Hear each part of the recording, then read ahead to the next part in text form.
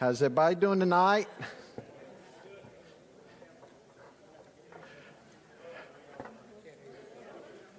We better get started, hadn't we?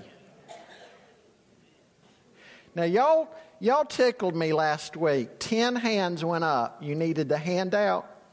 So Rick went out and made 10 copies and came back in. And at the end of last week, when I said, everybody got the handout, right? No, you didn't. How many need them? 13 hands went up.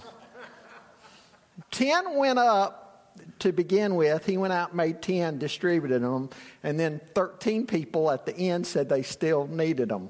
I'm not sure how that happened, but as Dean reminded us last week, if you will just simply go on the church website and go under audio sermons, and then you call up the title. I mean, they're in order, and in each block you call up, there's a little PDF button underneath. You click on that, and it will be any handout that I have given out will be on that. If you've missed any of them, it's on the website. So I appreciate Dean reminding us of that last week. I do have some copies to give out tonight. And I tell you what, I think we're going to hold off until the end of the video because I want you to watch the video. Tonight, again, I'd rather play some of Gruden's, but the lectures are hour long. This is a good format, 23 minutes. But after this, I'm gonna key off of this tonight, but I have a lot of stuff to go over with you this evening. So this will just kind of scratch on the surface a little bit of what I want to go over with you this evening. Okay? Let's begin in prayer. Jeff, would you open us in prayer, please, sir?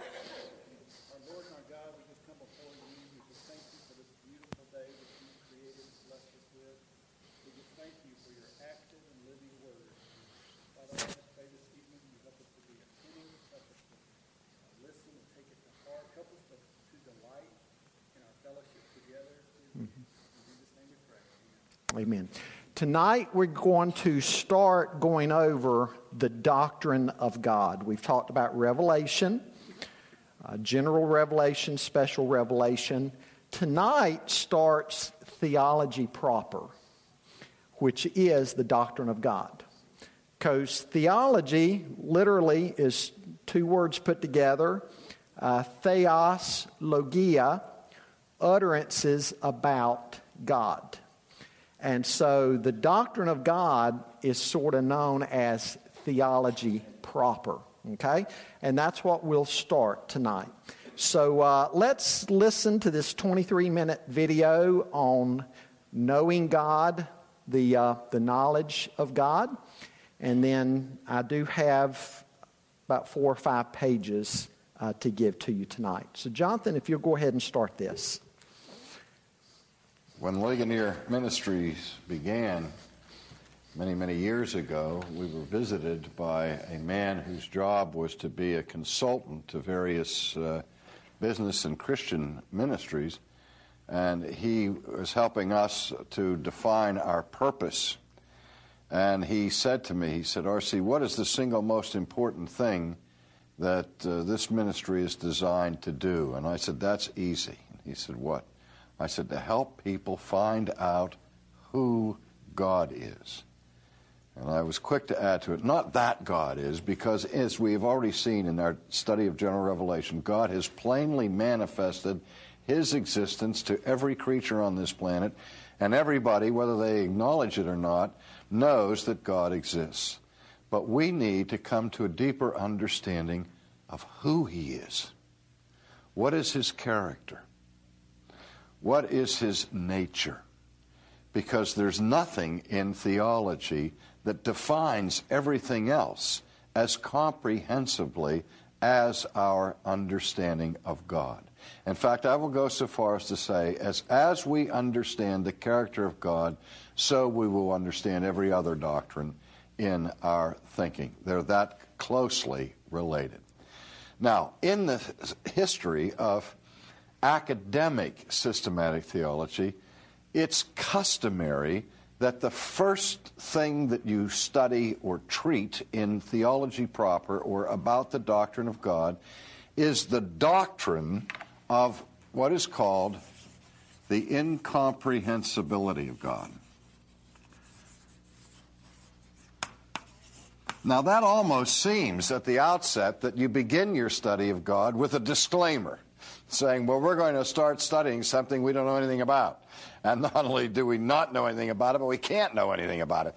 Because when we use the term incomprehensible in our customary forms of speech, what we mean is unintelligible, ununderstandable. Just can't comprehend it. It's inconceivable. And so why even go any further in the study of theology if at the very beginning you say that the doctrine of God is such that God himself is incomprehensible? Well, here's one of those cases where a theological term is used in a more narrow and distinct and precise way than it is commonly used in everyday speech. What incomprehensible means with respect to God is not that we can't know anything about him, but that our knowledge of God will always be limited. That we can have an apprehensive knowledge of God, a meaningful knowledge of God, but we can never, even in heaven, have a knowledge of God that totally, exhaustively comprehends all that he is. In this sense, we're talking about being comprehensive in terms of being total or complete in our understanding. And so at the beginning, we say that God is incomprehensible in the sense that none of us has or ever will have an exhaustive grasp of God.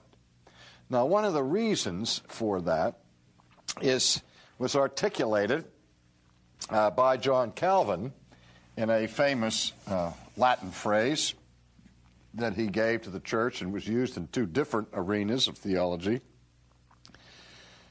And it is the phrase, finitum non capax infinitum.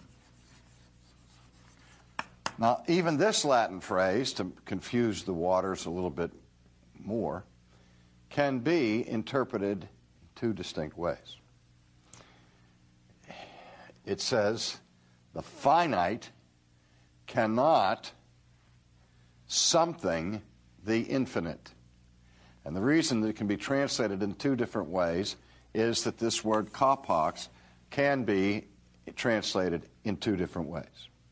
And those two different ways are this. One, the infinite cannot contain, or the finite cannot contain the infinite. That's simple, isn't it? If I had a glass that was an 8-ounce glass, that glass could not possibly contain 1,000,000 gallons of water or an infinite amount of water because it only has a finite volume to it. And so the finite cannot contain the infinite. But another meaning of the word kapax is the word grasp. And that is, again, to grasp in its completeness. So again, my mind is finite. And my finite mind does not have the ability or the capacity to grasp all that God is. His ways are not our ways. You know, who can ascend into the heavens and bring God down and so on? His thoughts are not our thoughts. He surpasses our ability to comprehend him in his fullness.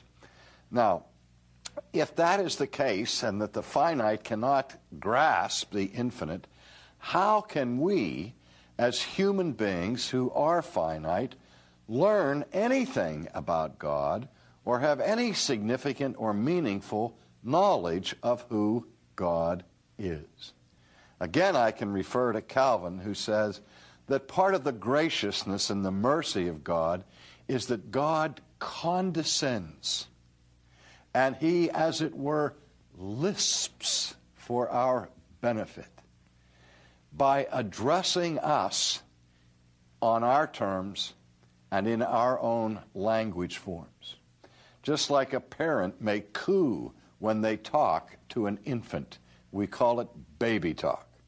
But something is communicated that is meaningful and intelligible.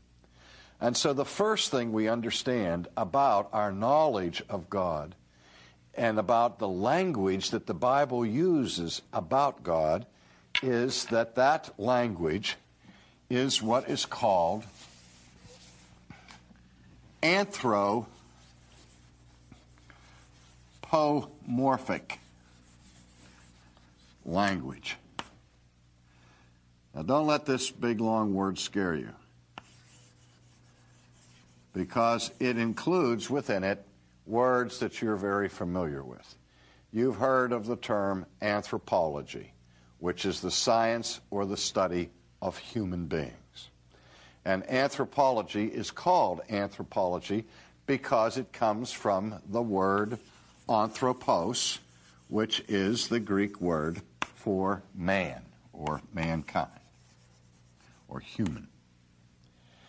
And morphology is the study of forms and of shapes. In fact, each of us has a distinctive physical form. There are mesomorphs and endomorphs and stuff like that. And we understand that there's a subdivision of science that is called morphology. So anthropomorphic simply means in human form. Now, we see this very simply when God speaks to us in Scripture, and he says that the earth is his throne, the heavens are his throne, and the earth is his footstool. And we visualize or imagine in our minds this massive deity who is seated in heaven and stretching out his feet on the earth, which is used as his footstool or as his ottoman. But none of us, I hope, really thinks that that's how God is. God is often described with the use of physical descriptions. There are mentions of his eyes, of his head, of his strong right arm, of his feet, and of his mouth, and so on. And yet at the same time, the Scriptures come and tell us that God is not a man, that he is a spirit, and he's not physical. And yet the Bible speaks of God in physical terms. And not only does it use human physical language to describe God, it'll even use physical emotional language. It'll say, God repented of doing something. And then later on, the Scripture will remind us that God is not a man, that he actually repents, but that they will describe God in human terms in certain instances and narratives in the Bible, because it's the only way we can speak about God. We say he owns the cattle on 1,000 hills. Do we interpret that to mean that God is the great cattle rancher in the sky who comes down and has a shootout every now and then at the OK Corral with the devil? No. What that image communicates to us is that God is powerful, he's wealthy, he's self-sufficient, just like a rancher would be on earth who owned the cattle on 1,000 hills. So we use anthropomorphic language. The Bible uses anthropomorphic language, or human language, to speak about God. And we have to be very careful, as the Bible is, when the Bible will, on the one hand, affirm what it says about God using these forms, and then later on, in the more abstract, didactic way, warn us that God is not a man. Now, sometimes we think that when we go into abstract technical theological language, we escape anthropomorphic language. And instead of saying that God is owns the cattle on 1,000 hills, I might say that God is omnipotent. And I said, now I have a fancy word here, an abstract term meaning omni, all, potent, powerful. And I think maybe because now I have a more sophisticated, abstract, technical word, I've now gone above and beyond the realm of the human. No. Still, the only way I can understand the word omni or all is by my reference point as a human being to understand what all means when I look at the people in this room and say all the people here in this room, or my understanding of power. Because I don't have the mind of God. I don't conceive of power in the same way God conceives of power. He has an infinite understanding of power. I have a finite understanding of power. And God, fortunately, does not speak to us in His language. He speaks to us in ours. And because He speaks to us in the only language we can understand, we are able to grasp Him. In other words, all biblical language is anthropomorphic, and all language about God is anthropomorphic, because the only language we have at our disposal is anthropomorphic language, because we are anthropoi. We are human beings.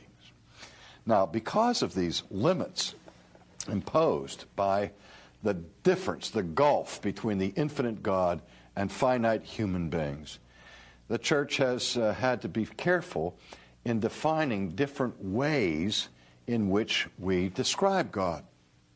And I will mention a few of those now.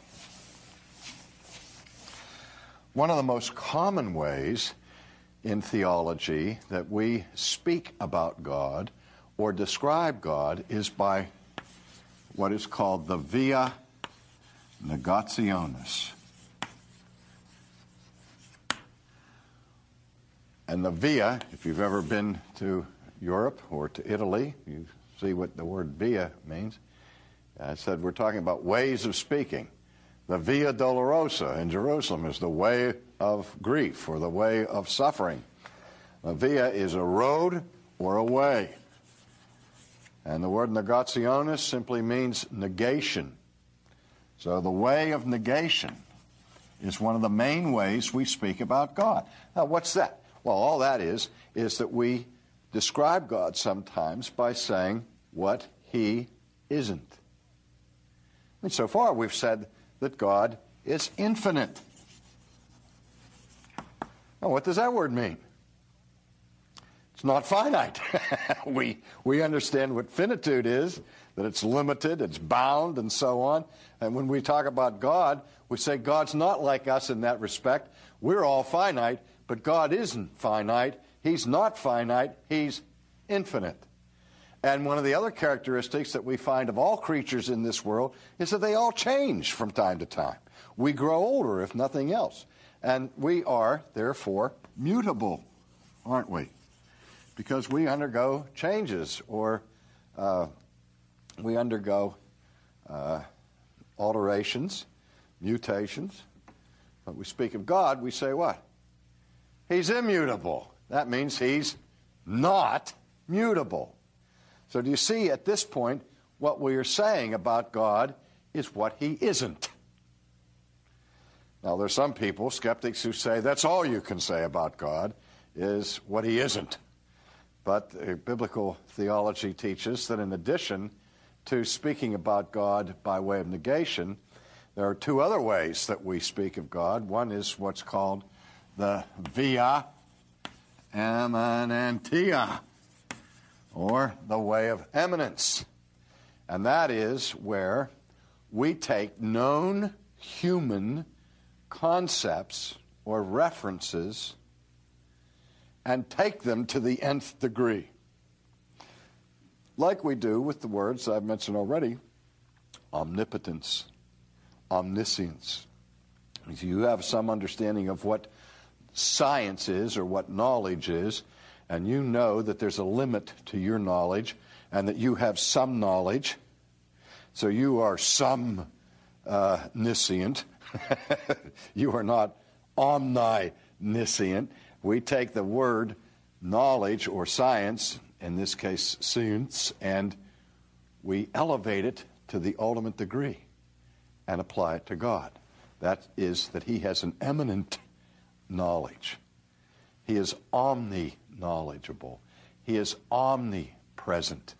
You are locally present. You are locally present. I'm locally present. But God is all present, see? And all powerful, and so on. And so there you build up this stepped up view where you project out to the nth degree concepts that you can relate to and you do understand that as part of your common reference point and refer them to God. And the third one is what's called the via affirmatos. I won't bother to write it down. It simply means the way of affirmation, where we make specific statements about the character of God, namely that God is one, that God is holy, that God is sovereign, and so on, where we are positively attributing certain characteristics to God and affirming that they are true of Him. Now, another thing that we have to see by way of speaking about God with respect to His incomprehensibility are three other distinctive forms of human speech. Three kinds of language that the church has delineated historically. The first kind is called univocal, or sometimes pronounced univocal. The second is equivocal. And the third is analogical. Now, here's the difference among these terms. Univocal language or univocal language means or refers to the use of a descriptive term that when it's applied to two different beings means exactly the same thing. There is a unity of what is being said. For example, if my understanding of the love of God, and I took the term love as I understand it as a human being, and I said that God has love in exactly the same way that I have love, I would be speaking univocally. That is, the meaning of love would mean the same if it applies to you or if it applies to God. Let me use an easier term, the word good. If I say that God is good, do I mean by that exactly the same as what I mean when I refer to a human being as that's a good person? Or do I mean something more when I talk about God's goodness? To illustrate it, perhaps in a more crass way, I have some dogs at home, and if somebody says, are they good dogs? I say, yes, they're good dogs. What do I mean by that? I don't mean the same thing when I say that my dog is good that I mean when I say my neighbor is good. When I say that my dog is good, I mean by that he comes when I call him, he's housebroken, and he doesn't bite the mailman on the leg. But if you said to me, well, what about so-and-so over here? And I say, well, this fellow over here is a good man. I don't mean by that he's housebroken, that he comes when I call him, and he doesn't bite the mailman on the leg. The term good takes on a new connotation when I refer to a human being than when I refer to a dog. So there the meaning of the term changes when it is applied to two different beings. Now, univocal would allow for no such changes. And the point that we make here, as Augustine said, that anything that is affirmed of God univocally, or that is affirmed of God in any way, must be denied in its univocal sense, because God is never exactly the same as we are. Equivocal is when the meaning of a term changes radically when used for two different beings. My illustration of that is if you go to a dramatic reading at the Civic Arena, and maybe Orson Welles was in town, or Charles Laughton, or Richard Burton, or some great dramatist, and you went to see them read a portion of poetry or something, and you came home and you were disappointed, and somebody said to you, well, how did that go? And you said, well, it was a bald narrative. What would you mean by it's a bald narrative? You certainly wouldn't mean that the narrative didn't have any hair on its head. You would mean that something is lacking. There wasn't any pizzazz. There wasn't any passion. And just like something is lacking on the head of a bald person, namely hair, so there was something lacking in the dramatic reading. And so that's a big stretch. It's a metaphorical use of bald here, isn't it? And you're moving very far away from meaning the same thing when you're applying it to two different matters. Now, somewhere in between univocal and equivocal is what we call analogical. And an analogy is called an analogy because it is a kind of representation that is based on proportion,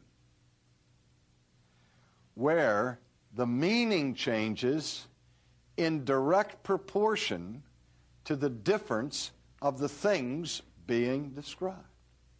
And that's what I was getting at with the good dog, the good man, the good God.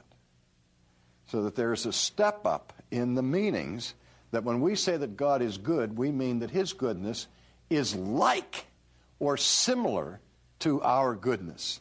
Not identical, but enough alike that we can talk meaningfully with each other.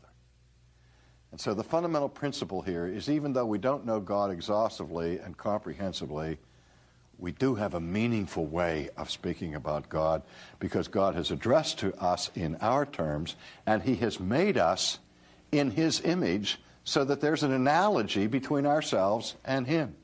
And that gives us an avenue of communication between God and us.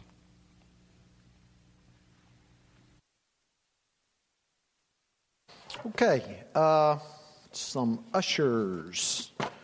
I made 70 tonight. 1, 2, 3, 4, 5, 6, 7, 8, 9, 10, 11, 12, 14.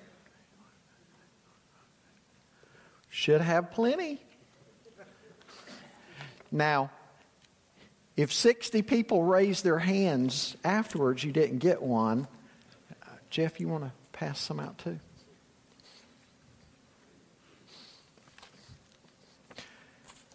Again, if you slipped in after the video started, if you'll go on the church website and go under the audio sermon section, there is a PDF file with each sermon audio, and it will have the handouts that I give you at each message. Okay?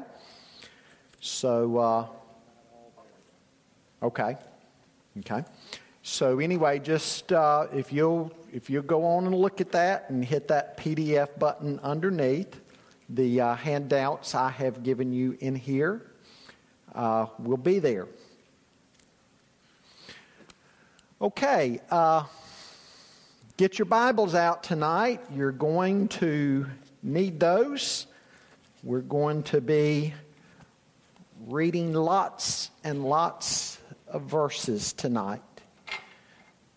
Now again, as I've indicated,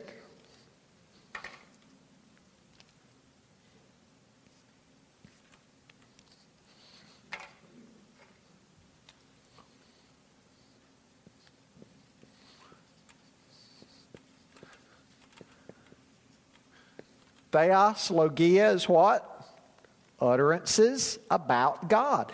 Some of y'all over there, you may want to move close. I'm going to use the board tonight instead of the TV, so you may want to move to where you can see the board, okay? So theology, of course, is utterances about God. Now, folks, there will always be an element of mystery regarding God, right? There'll always be an element of mystery. And yet the Scripture says volumes about God and about the fact that we can know him. The late A.W. Tozer once said, "What we believe about God is the most important thing about us." What we believe about God is the most important thing about us.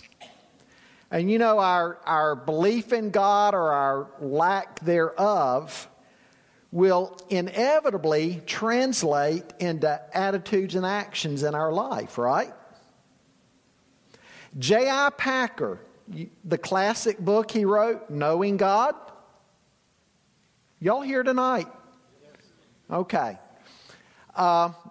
J.I. Packer said, I believe that the proper study of God's elect is God. The proper study of a Christian is the Godhead. The highest science, the loftiest speculation, the mightiest philosophy which can ever engage the attention of a child of God is the name, the nature, the person, the work, the doings, and the existence of the great God whom he calls his Father. That's a great statement. Now, somebody read Jeremiah chapter 9, verses 23 and 24 for us, and read it loudly so everybody can hear. Jeremiah 9, 23 and 24. Okay?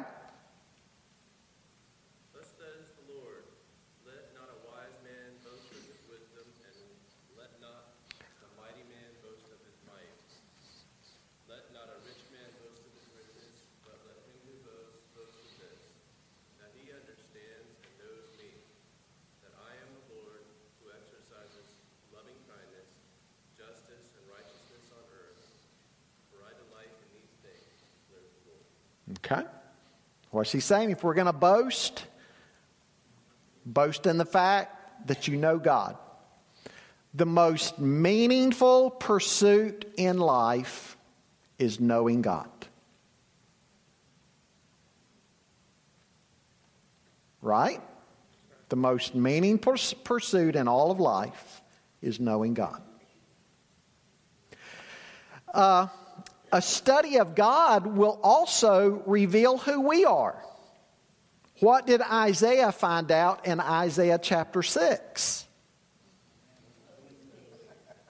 Woe is me. When he saw God high and lifted up and exalted, the next thing he said is, woe is me. I'm undone. He thought he was a dead man. And so a proper study of God will also reveal volumes to us about ourselves. Jesus said in John 17, verse 3, that if you really want to live, don't go looking for life, but go looking for God. Jesus said that's where life is. That's where eternal life is.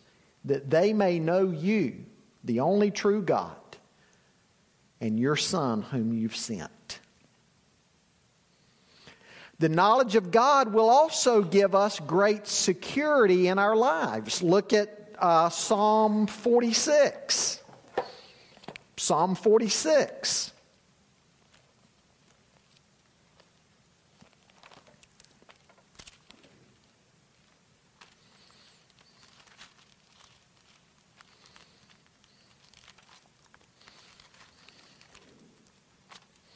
Psalm 46, verses 1 through 3 says, God is our refuge and strength, a very present help in trouble. Therefore we will not fear, though the earth gives way, though the mountains be moved into the heart of the sea, though its waters roar and foam, though the mountains tremble at its swelling. So the knowledge of God will give us tremendous security in our lives. So knowing God is what life is all about. It's the richest thing we'll ever give ourselves to. It'll unveil who we are, and it'll also give us a great deal of security to our lives. Okay, look at your sheet now. What's the first thing I've given you? God exists, right? God exists. Scripture assumes that God exists. The first verses in the Bible are stated in just a matter-of-fact way.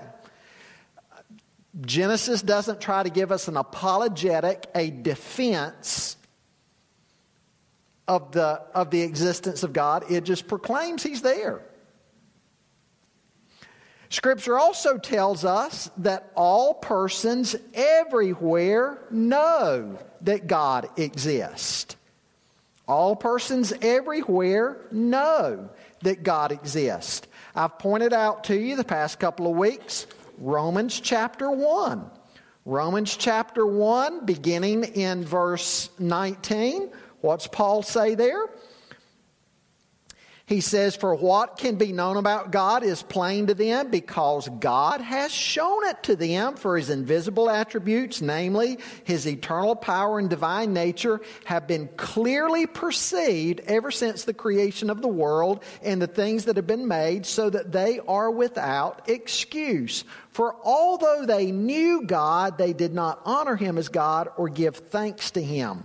And so again, he's saying all men everywhere know that God exists. I love what Dr. Derek Thomas says. In sort of a little snappy way, he says, God doesn't believe in atheists. God doesn't believe in atheists. That's true, isn't it? Because God knows that he's put the knowledge of himself on the human heart.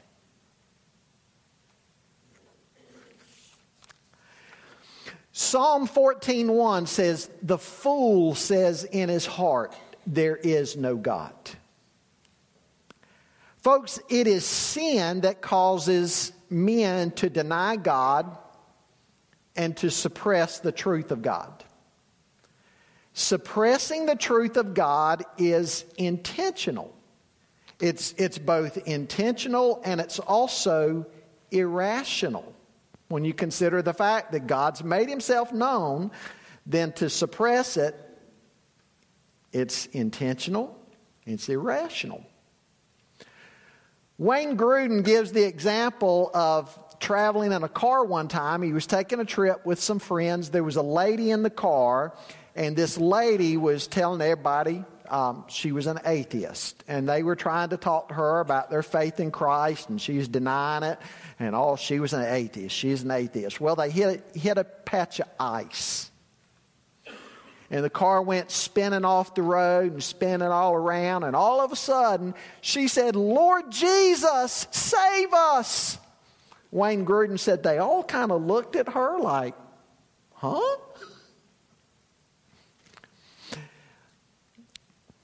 The Bible also tells us that Satan keeps men from believing. 2 Corinthians 4:4 says that Satan, the god of this world, has blinded the minds of the unbelievers. Now, as we talk about God's existence, God is both transcendent and immanent. And both of those have to be kept in balance.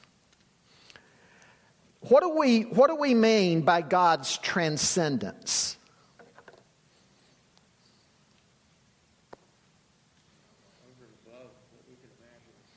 He's over and above his creation. He's separate from, he's over and above. He's exalted above it. He's not a slave to the natural law that he has authored. He's independent of it. He's above it. He can override it at will, though normally he doesn't interfere with it, but he can.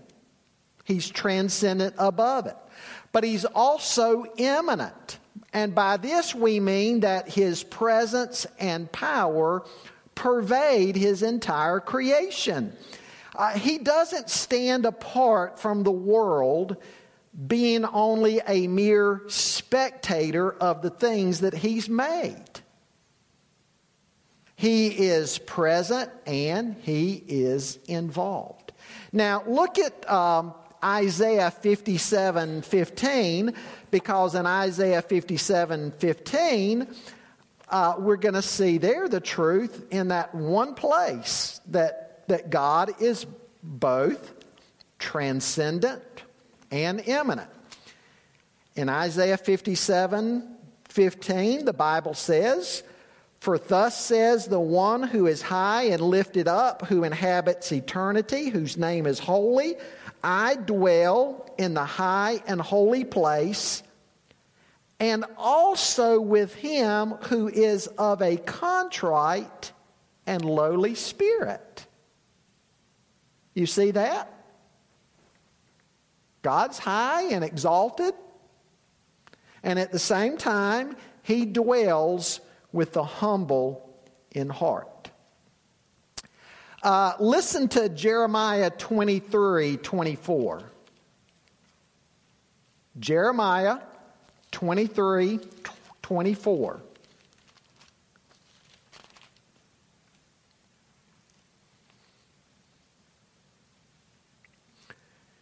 Can a man hide himself in secret places so that I cannot see him, declares the Lord? Do I not feel heaven and earth, declares the Lord? What's that again? Do I not feel heaven and earth? He's immanent. He's present. He's near. And yet, listen to Isaiah 55, talking about God's transcendence. Isaiah 55, 8 and 9. Isaiah 55, 8 and 9. God says, for my thoughts are not your thoughts, neither are your ways my ways, declares the Lord. For as the heavens are higher than the earth, so are my ways higher than your ways, and my thoughts than your thoughts. So God's above. He's transcendent. And then also, I mentioned a moment ago about God's transcendence from Isaiah chapter 6, where Isaiah saw that vision of God, and God was high and lifted up and exalted in his temple. So again, immanence and transcendence. Now, what does immanence imply for us? Immanence means that God is very much involved in the world he's made. And yet his transcendence points out he's greater than anything he's made. And so we don't worship the creation, we worship the Creator. Folks, it's very important to keep both the transcendence and the immanence of God in balance. Because if we don't, we're going to end up distorting God. If all we have eyes for is the fact that he's transcendent, then what's our view of God going to be? That he's distant and aloof. He's distant and aloof, we can't know him. If all somebody has is a view of the immanence of God, then they're going to treat him like what? Their buddy. He's just your bosom buddy, your pal. And so we really need to understand both and keep both in that proper tension. Now, Millard Erickson, in his little book on Christian doctrine, gives us some implications of immanence and then some implications of transcendence. I want you to just listen to these implications of immanence. He says, number one, it's first implied that God is not limited to working directly to accomplish his purposes.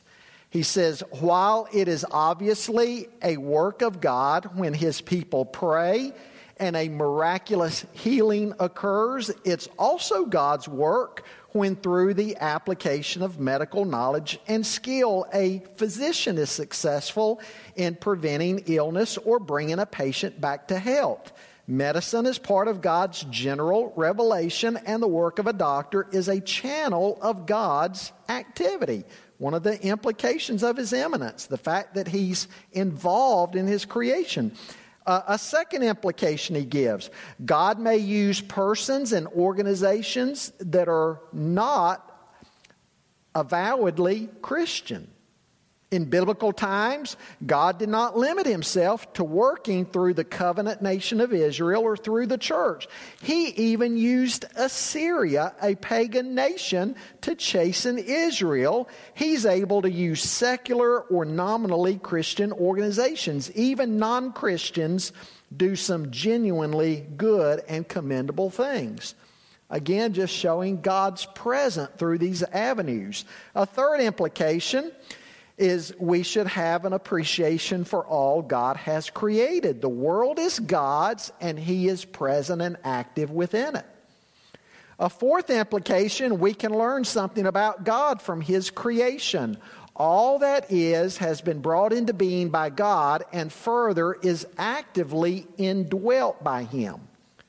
We may therefore detect clues about what God is like by observing the behavior of the created universe. For example, a definite pattern of logic seems to apply within the creation. There is an orderliness, a regularity about it. A fifth implication, God's immanence means that there are points at which the gospel can make contact with the unbeliever. If God is to some extent present and active within the whole of the created world, He's present and active within humans who've not made a personal commitment of their lives to Him. Thus, there are points at which they will be sensitive to the truth of the gospel message, places where they are in touch with God's working. Evangelism aims to find those points and direct the message of the gospel to them.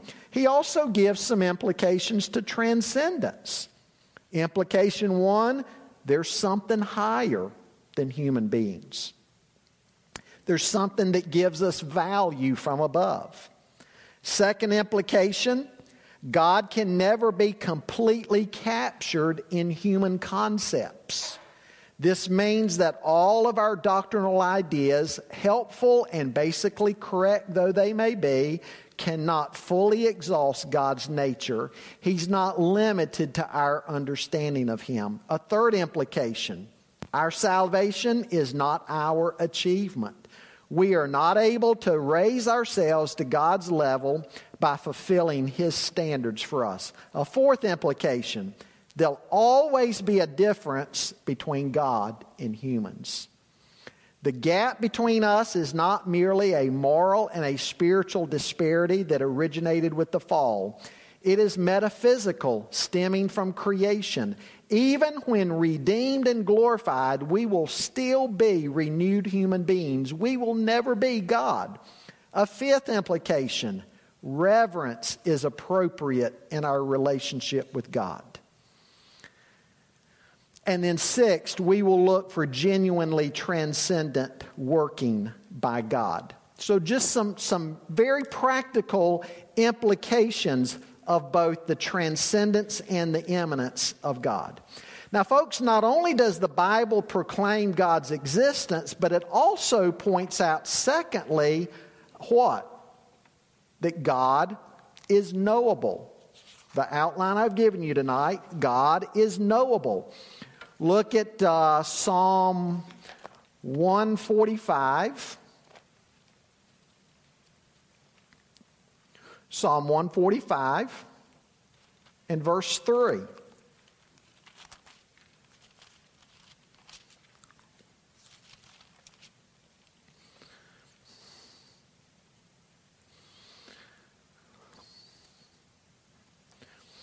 He says there, great is the Lord and greatly to be praised, and His greatness is unsearchable. Look at what he goes on to say in verse 5 of 147.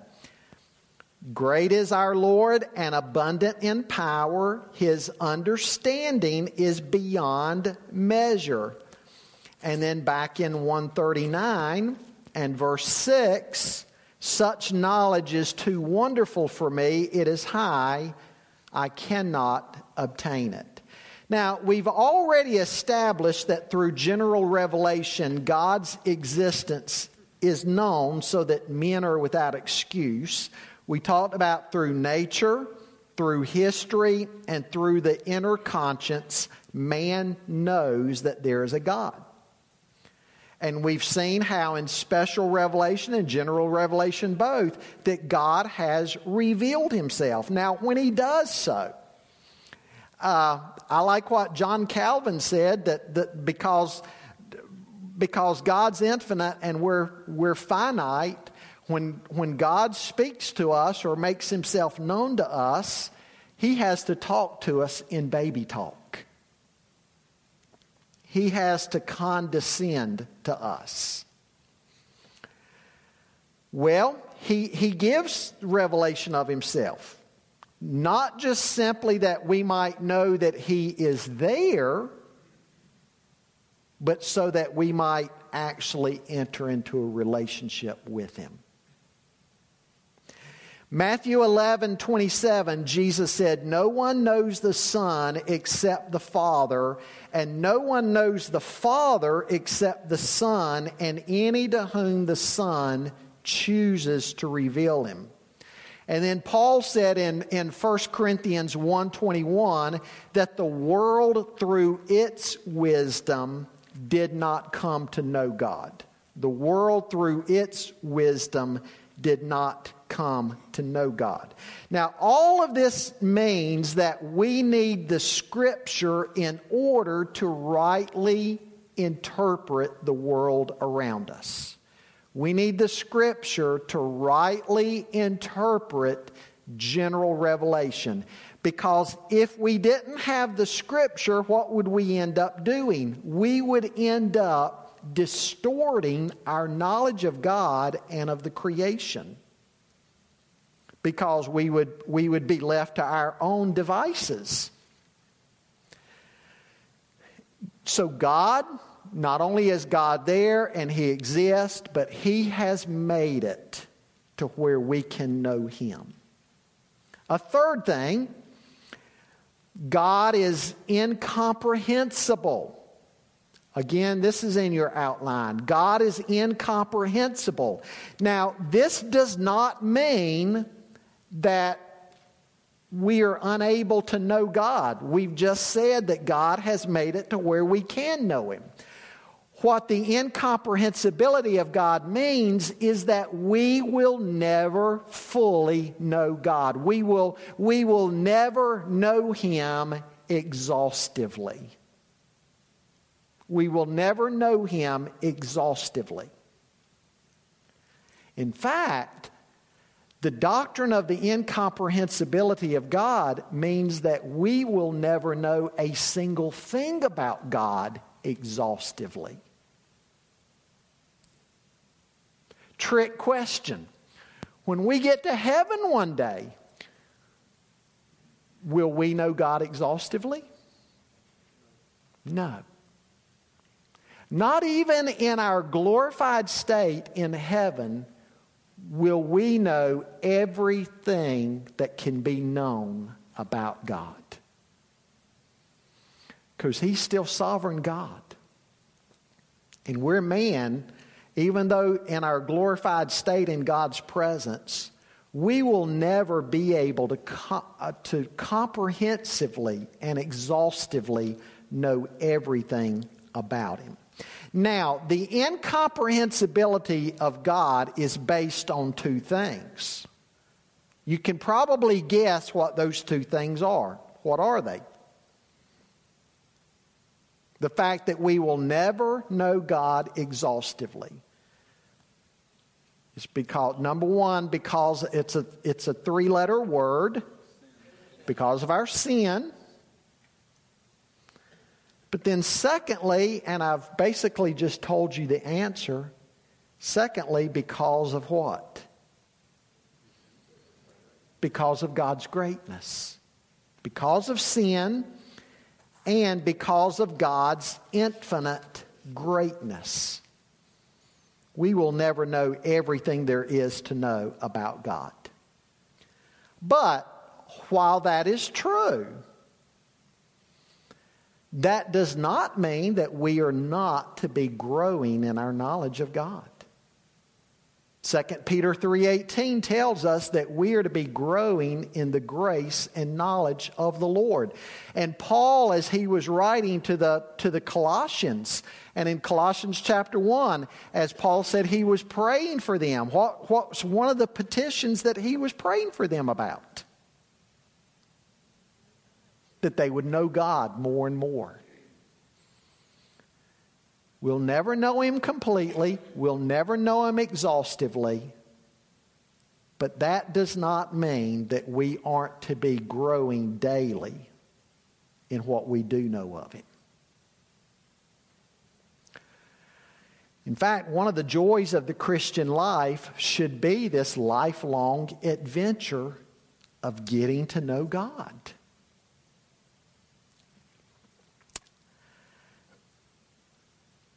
Now, folks, we can know God truly while affirming that we don't know Him exhaustively.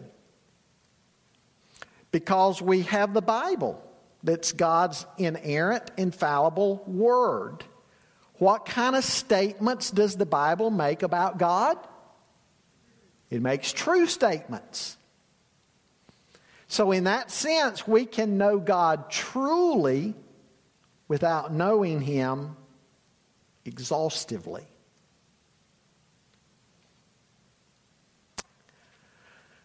A fourth thing I want you to see tonight is the fact that, well, I've already pointed out, and you have it in your notes, God is transcendent and immanent. Fifthly, I want you to see something about the character of God. Now, we cannot say everything that the Bible says about God all at once. We need some categories just because of our understanding and the way we need to put things together.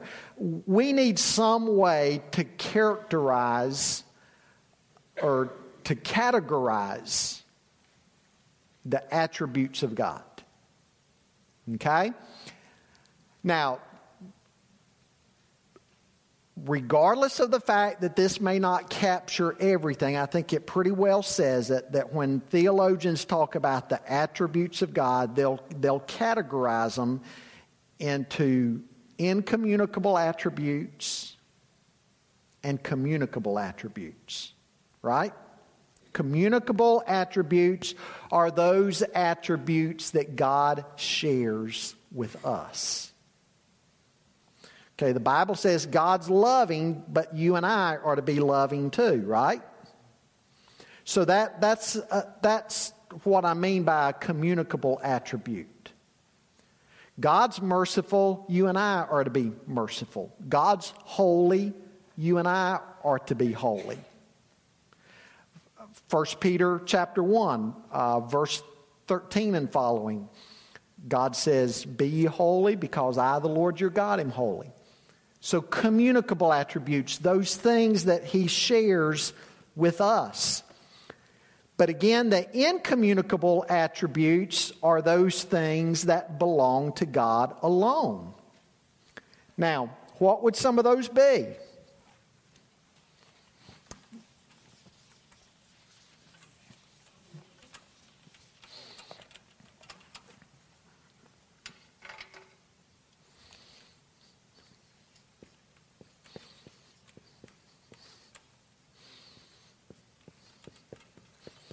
Eternality, right? Psalm 90. What did Moses say in Psalm 90? How did he open Psalm 90? From everlasting to everlasting, you are God.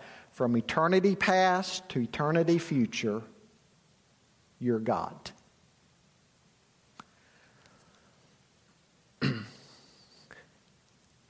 Now, you and I, as we think about the future, every one of us in here will live somewhere for all of eternity. All of mankind. The Bible talks about two places, heaven or hell. But are we eternal? No. We don't possess eternality in and of ourselves, and we certainly don't possess it from eternity past, because we were created. There was a time each of us in here was conceived. So only God has that characteristic of eternality. Another attribute of God.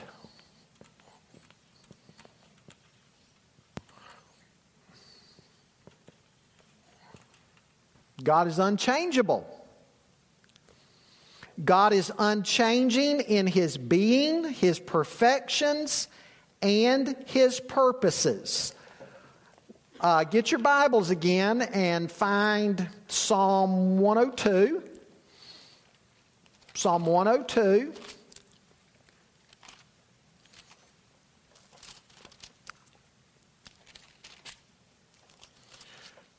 (25 to 27). The psalmist says, "Of old you laid the foundation of the earth, and the heavens are the work of your hands. They will perish, but you will remain. They will all wear out like a garment. You will change them like a robe, and they will pass away. But you are the same, and your years have no end." And then over in Malachi chapter 3 and verse 6. Malachi chapter 3 and verse 6.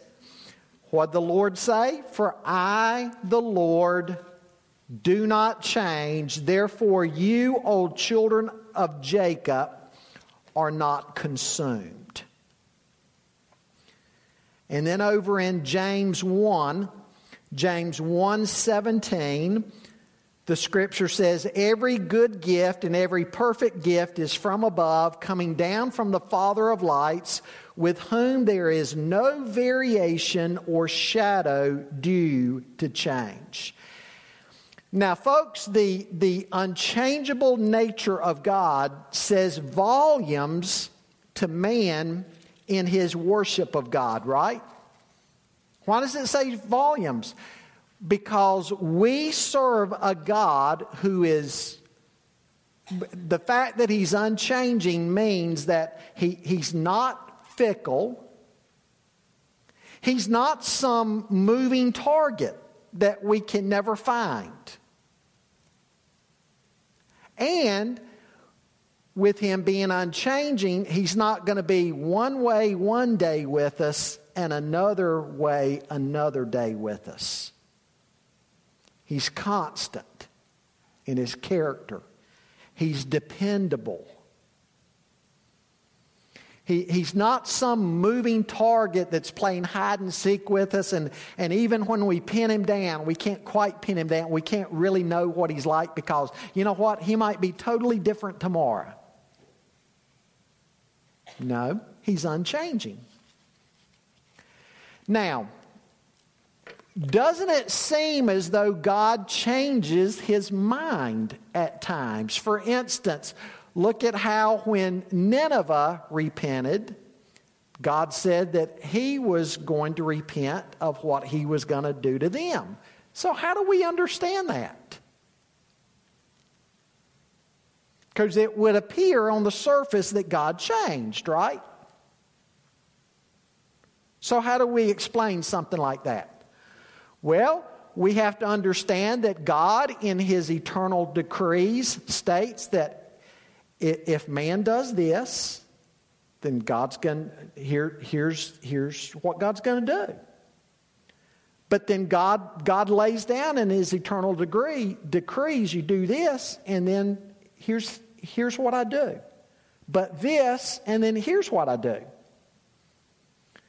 So if you can trace back behind what the Ninevites did, there was God who from eternity past already said, "I will do this," or "I will do this." When the Ninevites changed, then God said, "Okay, I'll do this."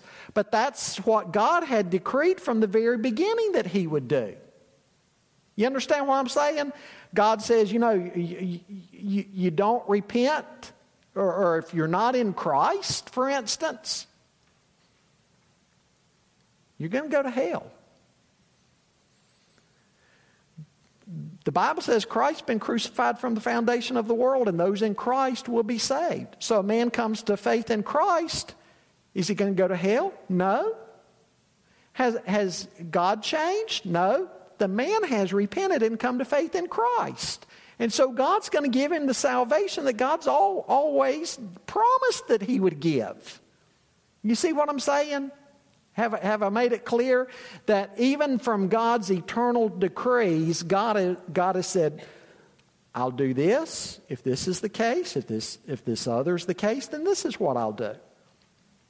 So when we change and do an about face and come to God, instead of getting His wrath, we get His mercy.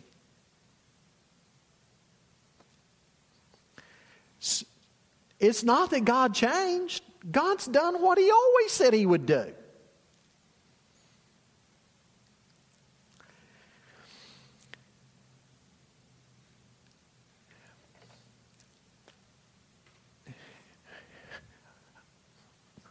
Another characteristic or an attribute of God would be His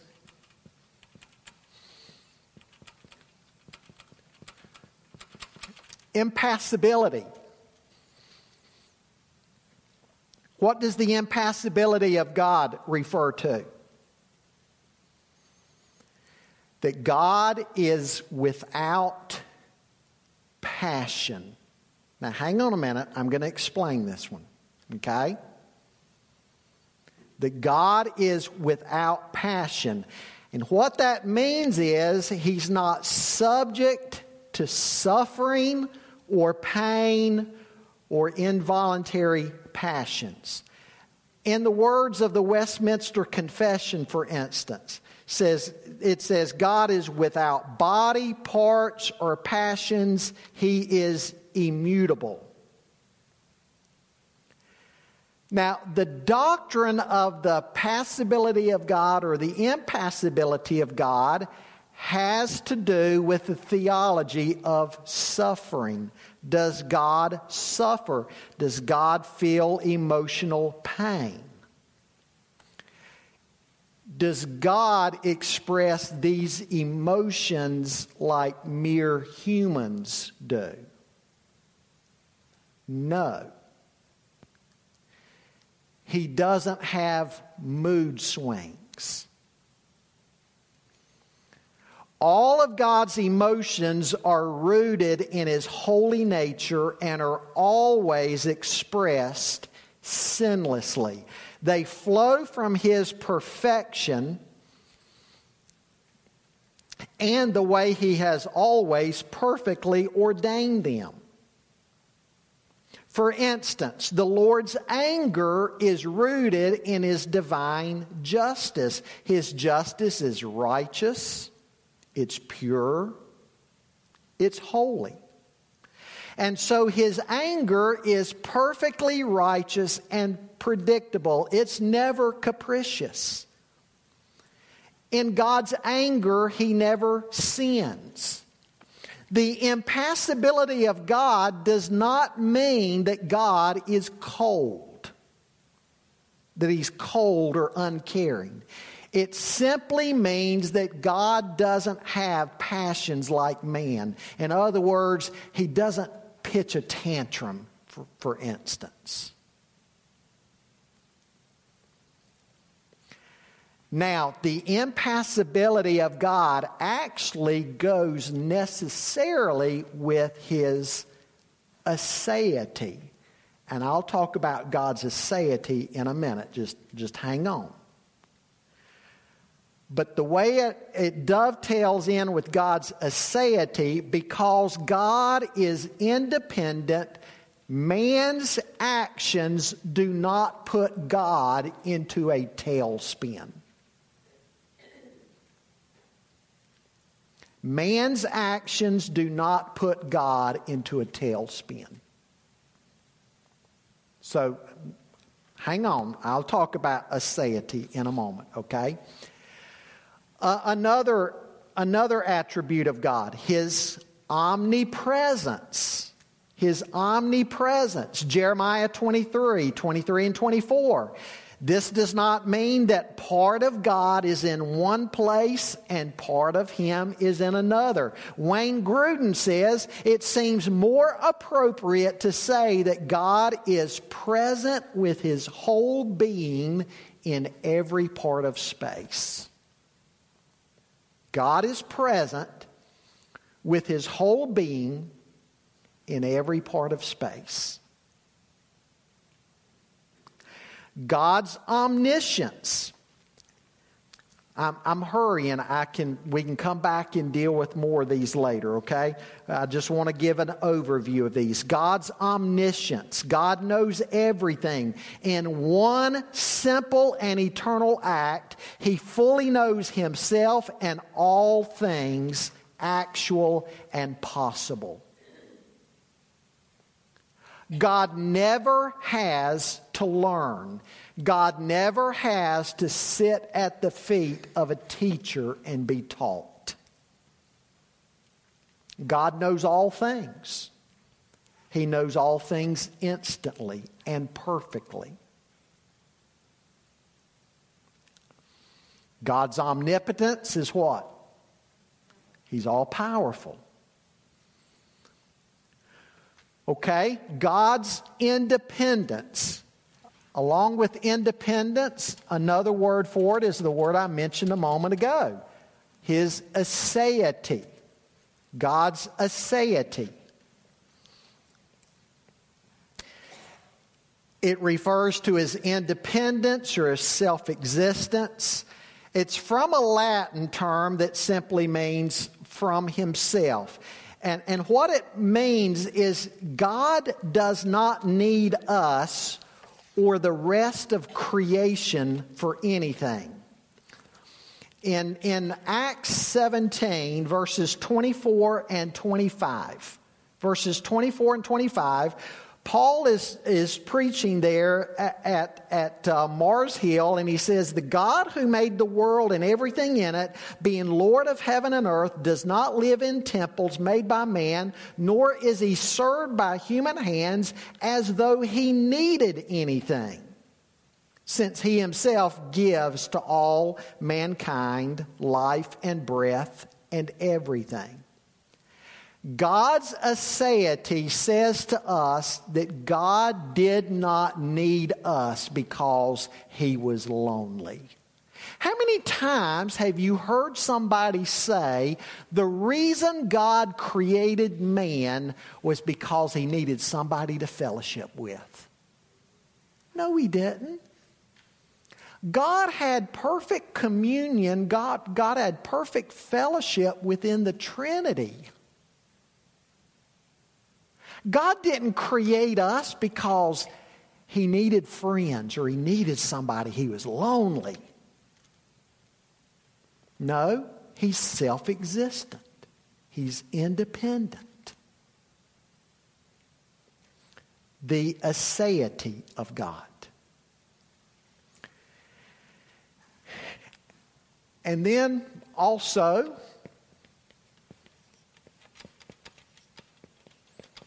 simplicity, or theologians now prefer to use the word unity because of the bad connotations today of simplicity.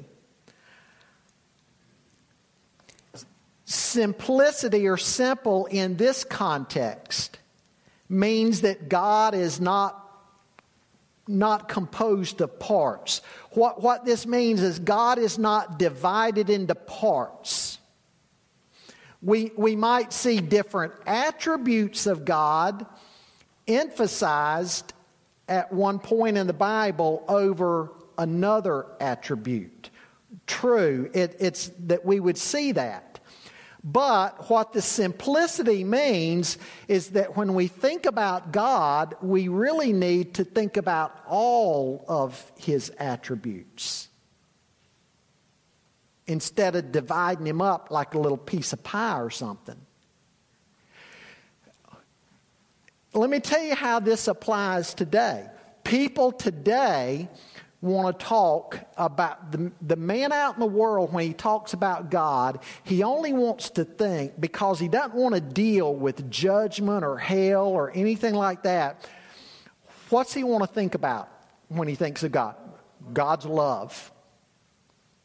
Well, you can't think about God's love without also thinking about His holiness. God's holy. He's righteous. And so you have to keep the attributes in balance with one another. You need to see the whole. Because if you just pull out one attribute of God and you focus only on that one thing, you know what you're going to do? You're going to have a distorted picture of God. Oh, God's loving. He'd never judge anybody. Yes, He will. I'm sorry, what? Never send anybody to hell. He's all loving. Don't you Christians know He's all loving? Well, He's also just and He's holy. So again, the simplicity of God means that we need to look at all of the attributes of God that the Bible tells us about, and we need to see the whole picture of God and not go dividing God up into little parts based on whatever attribute of God might be our favorite one to think about. Wouldn't that kind of the not expressing one attribute or characteristic after the strength of another kind of go hand in hand with sovereignty too? Oh, sure. Because as sovereign God, He possesses them all perfectly. Well, I'm seeing people come into the lobby tonight. I'm nowhere near done tonight. But anyway, probably tried to cover too much tonight anyway. But see, we've not even gotten yet to the communicable attributes of God. These would be things, the incommunicable, things that belong to God and God alone. Okay?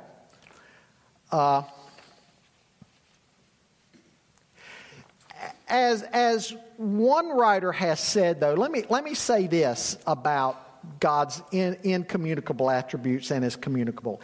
It might be better, as we think about incommunicable attributes, it might be better to think about, to call them attributes that are less shared. And communicable attributes being attributes that are more shared. Because omnipotence is an incommunicable attribute that belongs to God and God alone. But is man powerful? Is man to have dominion? Yes. So man is powerful. So God shares some of that aspect. Being made in the image of God, we have power, we have dominion. We're not omnipotent, but you see what I'm saying is the incommunicable are things that are less shared. Things that belong more purely to God. Whereas the communicable are things that are more attributes of God that are more shared. So some prefer to think in terms of the attributes in those categories.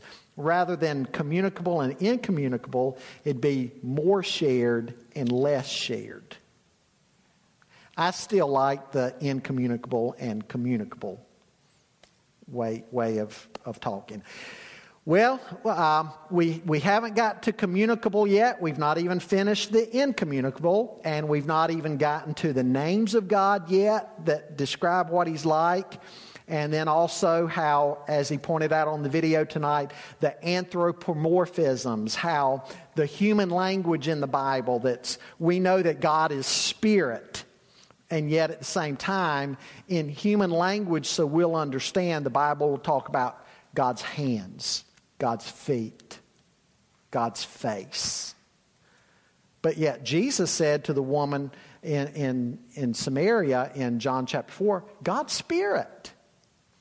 But yet the Bible uses anthropomorphisms to communicate to us what God is like, because, again, that's language that you and I can understand. When it talks about the face of God being turned towards somebody, His favor on them, or the hands of God being mighty to save. Does God have hands like ours? No, but we understand that kind of language. So anyway, there's a lot that we need to go over related to all this. Okay. Anything else in closing tonight? I've gone 11 minutes past my time. You know, one kind of comment to your point when you said without the Bible, men will distort their image of God. Yes. So when you see a church that has preaching or teaching and the Bible out, Yeah. get off on the doctrine and Oh, absolutely. kind of distort the truth. Absolutely. Yeah, churches can get off target and can distort truth if all a preacher ever preaches is the love of God, or if all he ever preaches is the judgment of God. The best thing to protect against that is expository preaching, preaching passage by passage through books of the Bible, because then you deal with all of the biblical revelation. Yeah. Sure. Right. Yep. Yep. Okay. Let's go home. David Fink, would you dismiss us in prayer, please?